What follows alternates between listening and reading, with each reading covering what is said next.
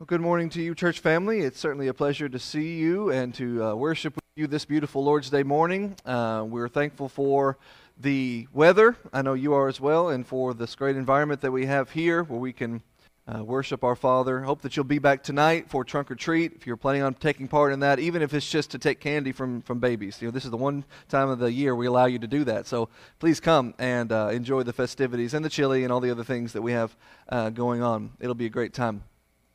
It's Halloween, believe it or not. We're near the end of the year. It's just a couple of months left, and then we're done. So 2020, what is this one? 21 is almost finished, and then we'll start a whole new year, Lord willing, next year. It's usually the way that works. But it's hard for me to think that we're almost finished with this year. It's gone very quickly, as chaotic as it's been at times, and things seem like they're going one way, and then suddenly there's a sharp left turn that completely changes things. It feels like it's moved pretty steadily through. And as you know, all year long, Alex and I have been covering this series. We've just kind of sprinkled throughout the year, introducing you all and all of us to the apostles. And the way in which it ties in with our annual theme for the year, which is love your neighbor, is basically this. Our neighbors may have questions for us. Our neighbors may have a Bible issue they want to bring up to us, and then we will hopefully be able to provide them with a Bible answer. And then they may invariably ask us, well, who says? Why is that what you do, and why is that what you believe? And we're going to tell them, because here's the book, chapter, verse for it, and we don't come up with it ourselves. We don't teach our own doctrine. We don't just do whatever we want. We follow an apostolic pattern. We follow a template laid down for us by the authoritative, inspired ambassadors of Jesus Christ, those people that He selected to rule over His kingdom, people who these men still rule over His kingdom today, because we still read and study the word that they inspired, or they were inspired to write and record, and they themselves went about and preached and taught and used as the template for and the foundation of the kingdom of Jesus Christ on earth. And so the simple answer is, we teach what we teach, we believe what we believe, because that's what the apostles told us to teach and believe. And so the question may then come, well, who are these apostles? I mean, they'll know a few of them. They're going to know Peter. They're probably going to know Paul. There's a handful of them, John, they'll know. But who are all of these men who were given this degree of authority? And so we thought, let's take this opportunity this year, and let's just study the apostles. There are 14 of them. Even though, as we've gone through this series, we have read a lot of verses about them, and one of the common kind of shorthand ways to describe them is the 12. That is a common biblical term to describe them, even though there are more than 12 of them. But there were originally a core group of disciples. There were originally 12 whom Jesus selected to be those ambassadors on His behalf and to teach and preach in His name. Many of them we're very familiar with. A few of them we know a little less of. But we know Peter, a little bit less we know Andrew. We know James and John. We know Philip and Thomas, maybe one more than the other or so. And we know Matthew, perhaps this account of his being chosen. Same with Bartholomew or Nathaniel. We know the account of his being chosen. James and Simon and Thaddeus, we know that their names are James, Simon, and Thaddeus. And we know they're apostles, and that's pretty much the end of the line for them. And we know Judas, the infamous one.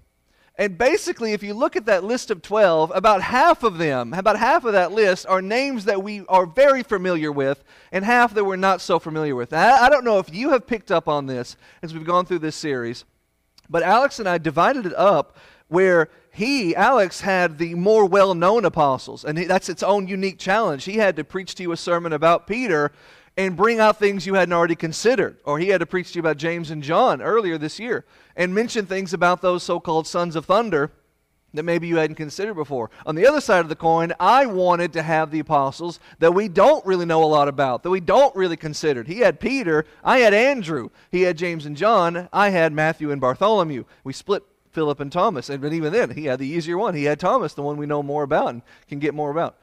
So I took it as a personal challenge to cover all of these ones. Well, now we have 2 left to go. And next month, Alex is going to close out the series by talking about the 14th and final man to call himself, by God's authority, the apostle of Jesus Christ. So be here next month. I think it's the last Sunday of the month. Alex will talk to you about the apostle Paul, a man about whom we know a lot because he wrote 2/3 of the New Testament. And of course, we have great biographical details provided in the book of Acts. But there is that other apostle of the two that came after, we'll call them, that we know a little bit less about. And so I wanted to take a few minutes with you this morning, not a very long sermon, a simple sermon really, and talk to you about the Apostle Matthias. What do we know about Matthias? This is a picture of Matthias as about a 20-year-old or so, right after he got married, but before he had glasses, but it felt right to put them on his face. Anyway, what do we know about Matthias? What can we say about Matthias? Well, as is the case with many of the lesser-known ones, like Matthew or Bartholomew, we have a detailed account of his becoming an apostle, and that's basically it. In fact, that is it. But that's enough from which to derive some lessons to learn and things of that nature. So let's consider, the text was kind of partially read for us. I only selected a little bit for the screen. But let's open our Bibles back to Acts chapter 1. If you've already closed yours, go back there. And apart from just one other verse, we're going to be entirely in Acts chapter 1. And I want to read this text. It's Acts 1, verses 15 through the end of the chapter, which is verse 26. This is going to be our text from which we'll get all of our points this morning, because this is the text from which we learn anything we have to learn biblically about Matthias. So let's just go over it very quickly and then make some points, and then we'll call it a day. Acts chapter 1, read with me please in verse number 15 to start with. And in those days Peter stood up in the midst of the disciples and said, and there were about 120 of them gathered there. Verse 16, Peter says, quote, "Men and brethren, the scripture must needs have been fulfilled, which the Holy Spirit by the mouth of David spoke before concerning Judas, which was a guide to them that took Jesus. For he was numbered with us and had obtained part of this ministry. Now this man, Judas, purchased a field with the reward of his iniquity, and falling headlong he burst asunder in the midst, and all his bowels gushed out. And it was known to all the dwellers at Jerusalem, insomuch as that field is now called in the proper tongue Al-Keldama, that is to say, the field of blood. For it is written in the book of the Psalms, quote, let his habitation be desolate, and let no man dwell therein, end quote, another quote, and his bishopric let another take, end quote. 21, Peter speaks. Wherefore of these men, which have companied with us all the time that Jesus went out and in and out among us, beginning from the baptism of John to the day he was taken up from us, must one be ordained to be witness with us of his resurrection. And they appointed two, that's the end of the quote, now Luke writes, they appointed two, Joseph called Barsabbas, who was surnamed Justus, and Matthias. And they prayed and they said, You, Lord, who knows the hearts of all men, show which of these two you have chosen, that he may take part of this ministry and apostleship, from which Judas by transgression fell, that he might go to his own place. Which, it's the King James, very, very minor way of phrasing. He may go to the place where he belongs.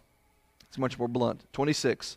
And they cast their lots, and the lot fell upon Matthias, and he was numbered with the 11 apostles. So as I say, this is our text. We're going to go a little bit into the beginning of Acts 2 at one point and one verse in Matthew, and that's it. But from this text, we have the background, we have the choosing, we have the purpose, we have everything we need to know about why this happens in the first place. Why we need to understand the context and the circumstances of Matthias being choosing. It may not seem like an important subject to consider. It's in the Bible, so in that sense, of course, it's important. But it may not seem like a thing which we need to know about. But you'd be surprised how many bad ideas have come from a misreading of this text. And there are also from this text some good things we need to take from it. And then at the end, some lessons to learn. And that's basically the 3 points I'm going to give you this morning. So let's just summarize the whole text by what we just read by looking at it in this one phrase. Matthias was selected. And before we go into our points, let's just hammer home that idea. Matthias was selected, but that doesn't mean anything less than it meant when you say Peter was selected, or James and John were selected, or Philip and Bartholomew were selected, or anyone else. The circumstances of Matthias' selection as an apostle are unique and distinct from the other 12. But you know what? The circumstances of Peter, Andrew, James, and John, the fishermen being chosen, are unique from the circumstances of Matthew, a tax collector, being chosen. Peter, Andrew, James, and John were just chilling on the shore when Jesus selected them. But Matthew was in the middle of his work when Jesus chose him. Bartholomew was just resting under a tree. He wasn't doing anything that day when Jesus chose him. The circumstances are always different. The uniter, the commonality in all of them is that God chooses who will be the apostles to oversee his spiritual kingdom. God through Jesus, or God through, in this case, a proverbial rolling of the dice, which seems bizarre until you think, well, God can do it. He's God. He can do it however he wants. And so let's just start there with that idea that he was selected. But that doesn't mean Peter wasn't. They were all selected. It's just we can learn some lessons from the selection of Matthias. Some things we shouldn't learn, some things we should, and then some final application. And then we'll be done. That's the sermon. Very short, very simple. Let's dig into it very quickly.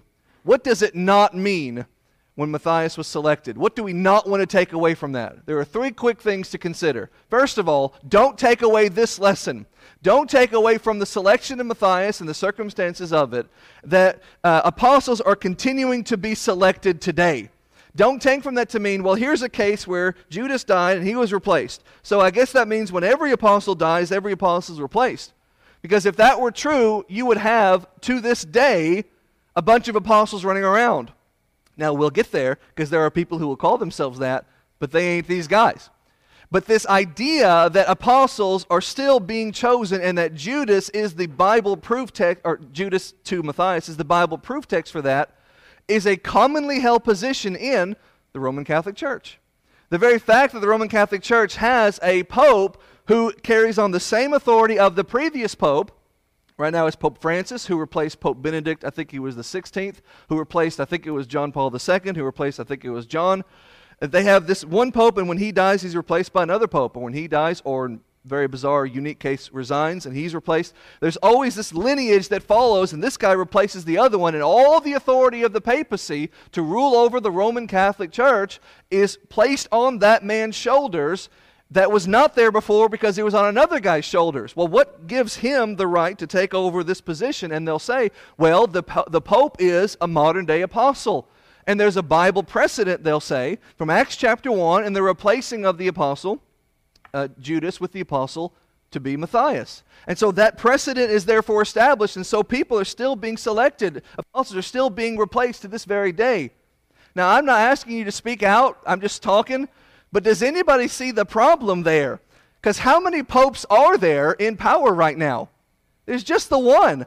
There's not 11 other guys who are calling themselves, or 13 other guys who are calling themselves pope. And so if you want to say that this pope, this apostle dies and is replaced by this other guy, and that's the precedent, well, there were 12 of them, not one. Now, what you'll hear is, but Peter was the one. Peter was the first one chosen. Let's look at the text and let's notice what's going on here. Look again in Acts 1:16. What does Peter say? Men and brethren, the scripture must needs have been fulfilled, which the Holy Spirit by the mouth of David spoke concerning Judas, who was the guide to them that took Jesus. I know the Roman, and you do too, the Roman Catholic Church's position is that Peter, they'll say, was the first pope. And so when Peter died, Peter was replaced by some other guy who died and was replaced and died and was replaced, blah, blah, blah, blah, blah, until you get to Benedict was replaced by Francis, who will eventually die and be replaced by some other guy, we assume. And so they trace it all the way back this lineage to Peter. But it wasn't Peter who died, it was Judas. So what are you doing using this account, which Judas is singled out, to justify replacing apostles? That there's no Bible precedent for it. So don't take the wrong lesson from this to mean apostles are still being replaced, even to this present day. Along the same line, don't take this to mean that there is some kind of a lineage of apostles. You can work, it's much easier to work history backwards than it is forwards, because we can't tell the future, but we can read the past. And you can tell the past of the papacy by going back through history. Francis to Benedict, to John Paul to John, and on down you go, or on up you go, up the line. And you can keep following the lineage in history all the way until about 600 when you get to a fellow named Boniface. And then it gets really sketchy because all you've got are just much late-dated references and writings of so-called Catholic historians who try to ascribe names to people who existed in the space between Peter, whom they call the first pope, and Boniface, who first ruled over the Roman Catholic Church in 606. From Peter in 33 to 606, there's just a bunch of names without any real histories or faces applied to them. Just a bunch of names that Catholic historians have put on them to say, here is the lineage that traces you from Peter to, now today, Francis. But there is no lineage of the apostles. When Judas died, and we'll get here how it's a special case. When Judas died, Judas was replaced by Matthias. Judas was not the only apostle to die. The circumstances of his death are unique. But guess who else died? All of them. By the time you get to Revelation, there is only one apostle left living. That is the Apostle John. Peter is long dead. Andrew is long dead. James, almost said and John. James is long dead. They're all long dead except for John. Where are the other apostles to replace those guys? Where's the apostle who replaced Peter, if there was such a one? There wasn't, because it hadn't been invented yet. There is no lineage of the apostles. Notice again a verse about the circumstances. Look at verse 24 of the reading we just had. They prayed and said, Lord, you know the hearts of all men. Show us which of the two you have chosen. Here is a special circumstance, and we're boiling down the selection of them to just two men.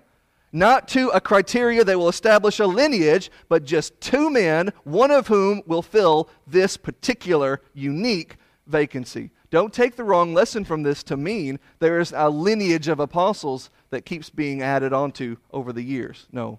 Last one on this point. Don't take the wrong lesson to mean, as a result of the previous two misunderstandings, that therefore are still people who are apostles today. If you turn on, you can't do it because you don't have a television right now. But if you're watching at home, don't change the channel. But you could turn on your television right now, and there is some guy right now on some network that has preaching, and I guarantee somewhere on all those many channels that do that, somebody is wearing the title apostle. It is a common title to wear, because doctor is not enough anymore. We can't call ourselves, we have master's degrees, but we can't call ourselves masters. We tried, they won't let us.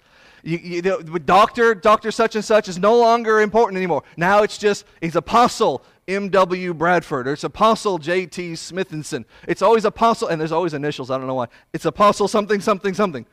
And they wear this title apostle as though it gives them authority. Well, yeah, if they were, it would. But they don't have the authority of a capital A apostle. Now let's understand the word apostle just means guy who goes out with a message. It's so similar to the meaning of the word angel. So anybody could be an angel in that limited sense. Anybody could be an apostle in that limited sense. But the capital A apostles, those specifically chosen ambassadors of Jesus Christ, they were an office that were filled with occupants. Not just anybody willy-nilly who wants to wear the title. Again, look at the text that we already read. Read with me again, 21 through 23. Wherefore of these men of 120, Peter says, have journeyed with us all the time that the Lord Jesus went in and out among us, beginning from the baptism of John to the day that Jesus was taken up from us and ordained to be a witness with us of his resurrection. And they appointed 2 out of 120 who met that limited criteria, Joseph, Barsabbas, Justus, and Matthias.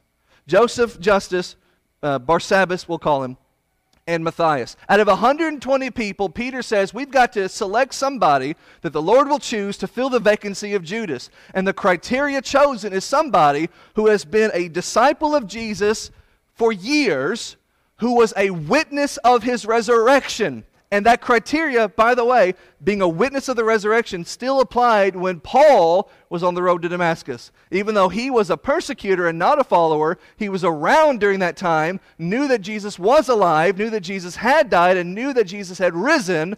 That's the criteria. It's not just someone who heard about it. It's someone who witnessed the ministry, someone who witnessed and knew, by first-hand account, that he rose. Now find me a so-called apostle today who can say, I was there 2,000 years ago. Unless they have a long white beard that goes down to here and more wrinkles you can count, I don't believe them. Find me somebody who can say, I was there and I was a witness to his resurrection. These guys could say that. They met the criteria. Thus they were allowed to be selected, one of the two, to be an apostle. So no, you call yourself an apostle, you can call yourself Santa Claus for all I care. That doesn't make it so. There's only one Santa Claus. There's only 12, 13, 14 apostles. So let's set aside now what we don't want to take away from this. What lessons should we learn from this? What are some things we are supposed to take away from this? First of all, let's understand from this that Judas' death has ramifications. That we would not be having this whole thing happen had the circumstances of Judas' death been he was just an old guy who died faithful to Jesus. That's not the circumstances.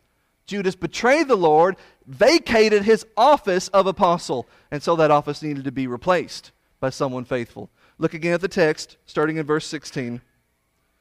Peter says, Men and brethren, the scripture must have been fulfilled, which the Holy Spirit by the mouth of David spoke before concerning Judas, the guide to them that took Jesus, the traitor, who helped them arrest him. He was numbered with us and had obtained part of this ministry. He was someone who was already part of this group, a part of this ministry of service that we provided for the Lord. And this man purchased a field with the reward of his iniquity, fell headlong and burst and died. His bowels gushed out. 19. And it was known to all the dwellers at Jerusalem, insomuch as the field is now called Al-Keldama, the field of blood. In other words, the death of Judas and the place wherein he died by double meaning is a field of blood, because he was purchased with the money he won, for lack of a better phrase, for murdering Jesus, but also his own death helped purchase it, and so forth. 20. For it is written in the book of the Psalms, and this is actually a combined reference. It's read like it's one text, but it's Psalm 69 a little bit here, and Psalm 109 a little bit here. Verse 20. Let his habitation be desolate, and let it no man dwell therein. And the other reference, his bishopric, let another take. Your Bible might have a different word there. Bishopric means his office of authority. Here's a person who occupied an office of authority. He's not just some guy who decided to become a preacher, got a big ego, and decided to call himself an apostle, and everybody on TV just went along with it. No, he was somebody who was selected by Jesus to fill a role, and now that office has been vacated and must be, what's the opposite of vacated? It must be reinserted, whatever the word may be. He must fill that occupancy. He must fill that role. It's not this perpetual growth thing where people keep adding appendages onto it. It's a small little circle of 12 that one has left and one must be added onto. And again, even the circumstances of Paul, who we'll learn about next month, is a completely different thing, because he specifically called this apostle chosen for a different purpose from the others, chosen by the same Lord who chose the others, in this case, to be the preacher to the Gentiles. So the same idea, this closed circle group of people is still there, one of which is now left and must be replaced. The circumstances of Judas mean Judas must be replaced. His death has these ramifications beyond just becoming infamous as a person, but now an apostle must fill his shoes. The second lesson to learn is that the words of Jesus matter. Go back with me in Matthew and notice something that Jesus says about the apostleship of these men he's chosen. Matthew 19, verse 27. Matthew 19, verse 27. Listen to start with to what Peter says. 19:27. Then answered Peter and said to Jesus, Behold, we have forsaken all and followed you. What shall we have therefore? In hindsight, big words for someone who's about to deny him 3 times. But in the moment, he's with them. We've forsaken all and followed you, so what are we going to get out of it? Verse 28. Verily I say to you, Jesus says, that you which have followed me in the regeneration, the King James says, in the new beginning, in the new era, regeneration, new, made new, in this new era of the Messiah, the era of Jesus' kingdom that he's about to establish with his death and resurrection, that you in the regeneration, when the Son of Man shall sit in the throne of his glory, you also shall sit over 12 thrones and judge the 12 tribes of Israel. You men have a particular role to play. I, Jesus says, will be king over the kingdom, and you will be the judges exercising my authority, just like a king would have subordinates, governors, for example, who would carry out his will in the various provinces of his kingdom. Well, Jesus has a kinghood, a kingship. He has a throne on which he sits, but he has lesser thrones of authority for these 12 men. That's why he chose them. It's why they're different from the 70 that he sent out. It's why he's different from the 120 who were gathered in Acts chapter 1 on the day of Pentecost. It's different from all of them. These 12 are unique, one of whom has abandoned it and is going to be replaced. And what Jesus is saying is he needs to be replaced because it's a position of authority to occupy. Now go back to Acts chapter 1 and look at 25. About this one who will replace Judas, Peter says that he may take part of this ministry and apostleship from which Judas fell to go to where he belongs. He is not just joining a social club. He's not just wearing a title for no reason. He is adding himself to an office that has power. And if you don't believe the office has power, and I would say this to all of those so-called fake apostles who wear the title, that I will say to their face, you're not an apostle. Now, if that were true that they really were an apostle, then I am now questioning their authority. I am now challenging their authority, which according to them, by virtue of their wearing the title, was given to them by Jesus Christ. And if I'm challenging it, read Acts chapter 5 and tell me what happens to Ananias and Sapphira when the authority of an apostle is challenged. They just lied to an apostle. They didn't even challenge Peter's direct authority directly, just kind of implicitly, by lying, by undermining him that way. And they were struck dead. They were struck dead, one after the other. Peter struck a guy blind just for annoying him. So if I go up to the so-called apostle and I say, but you're not really an apostle, what are they going to do? Get angry? Laugh at me? Fine. But they can't strike me blind. They can't kill me with, a miracle. No, they have no power and authority. That was given to these men. And the lesson to take away from this is Jesus gave them that authority, and the words of Jesus matter.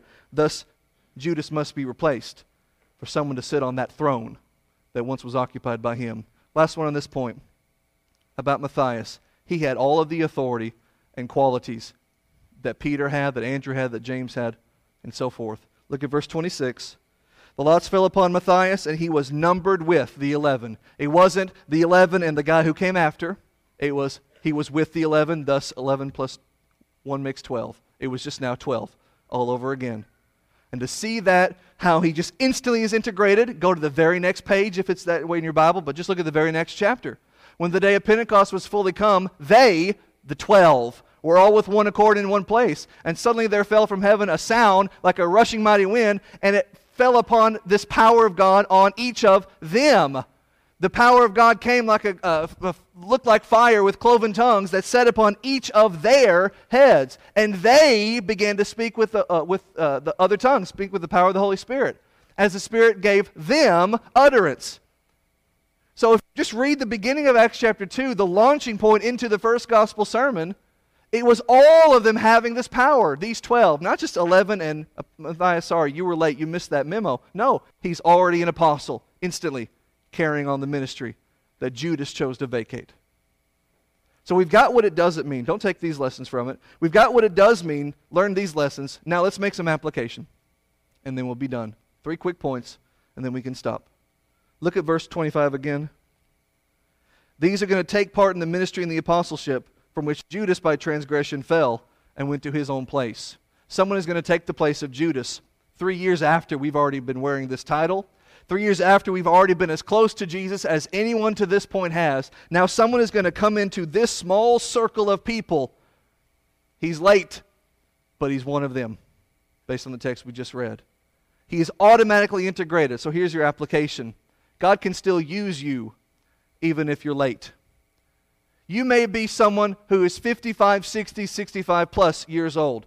And maybe you have only just become a Christian, or maybe you have never at all become a Christian, and you think it's too late for you. It is not too late for you, not just for your salvation, but for your service in the kingdom of Jesus Christ. God can still use you, even though someone right next to you may have been a Christian for 30 years, and he may only be 45.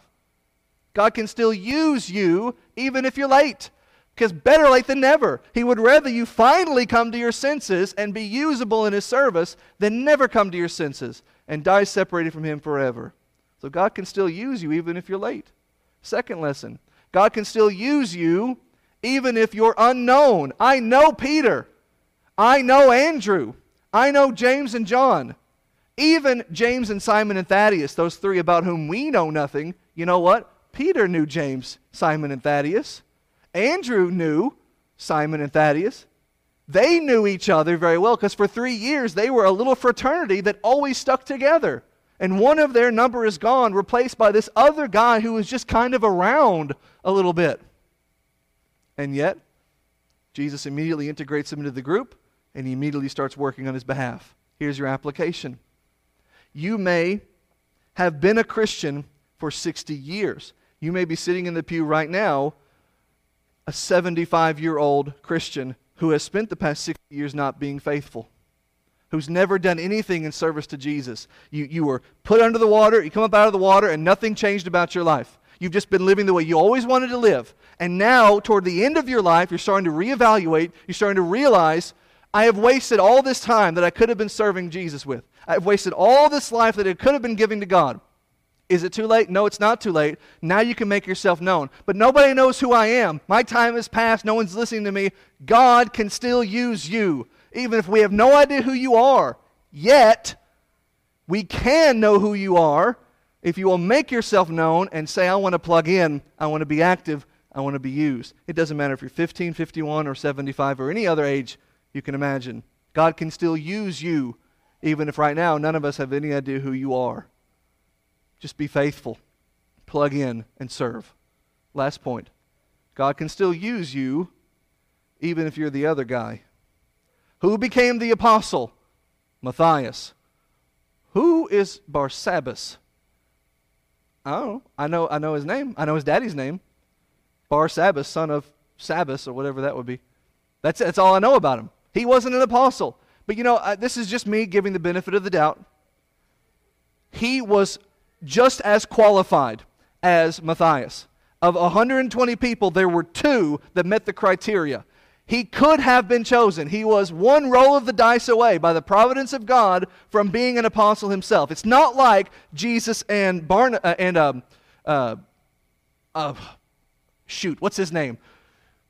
The guy who was the notorious criminal, Barabbas. Thank you, Ralph. Goodness gracious, the brain just leaves me. Barabbas. It's not like Jesus and Barabbas, this obvious distinction. No, it's Matthias and Justus called Barsabbas. The names are so similar, it threw me off. Barsabbas. That either one of them could have been an apostle, but one was chosen. Someone had to go away from that, not being an apostle. And so, he told all his grandkids, it was almost me. He's right here at Acts 1. That's me. I was almost the guy. I'm not saying he was bitter about it. I'm just saying, he had a story to tell his grandkids. But I choose to believe that he lived the entire rest of his life as faithful and as evangelical as he would have been had he been an apostle. Because you don't have to have notoriety to be a servant in the kingdom of Jesus Christ. You don't have to be someone that everyone sees and knows. You don't have to stand on a stage for people to identify and to recognize. Just serve. Just go do the work, because even if none of us know who you are, even if you're just the other person, someone else is hogging the spotlight, the Lord sees you. The Lord knows you. Barsabbas was good enough to almost be an apostle. Hey, I can strive for that. That's a goal for me. Now, what about you this morning? What is your spiritual condition like? Where are you in your relationship with God? Are you someone who's just starting out as a Christian and nobody knows who you are? Serve. Are you someone who's been a Christian for a long time but just kind of in name only and never done anything and you think it's too late? No, start serving. Are you someone who's never become a Christian, no matter how old you are? Start today. Be added. You're not being added to an apostleship group, but you can be added to the kingdom of Jesus Christ and submit to the authority of those apostles who told you what to do to become a Christian. Believe Jesus Christ. Repent to Jesus Christ. Confess your faith in Jesus Christ. Live faithfully for Jesus Christ. Be baptized into Jesus Christ, so that when Jesus Christ comes back, you can live with Jesus Christ forever and ever. And if you are a Christian but you've not been faithful, don't be like Judas. Don't walk away from what you have. Don't reject what you have. Don't go to the place where you deserve. Go to the place where you don't deserve. Take advantage of the salvation none of us deserve. Take advantage of His death that should have been yours and mine, that He died so you wouldn't have to. Become a Christian today, this morning. If we can help you, let us know how. Right now, please come as we stand and sing.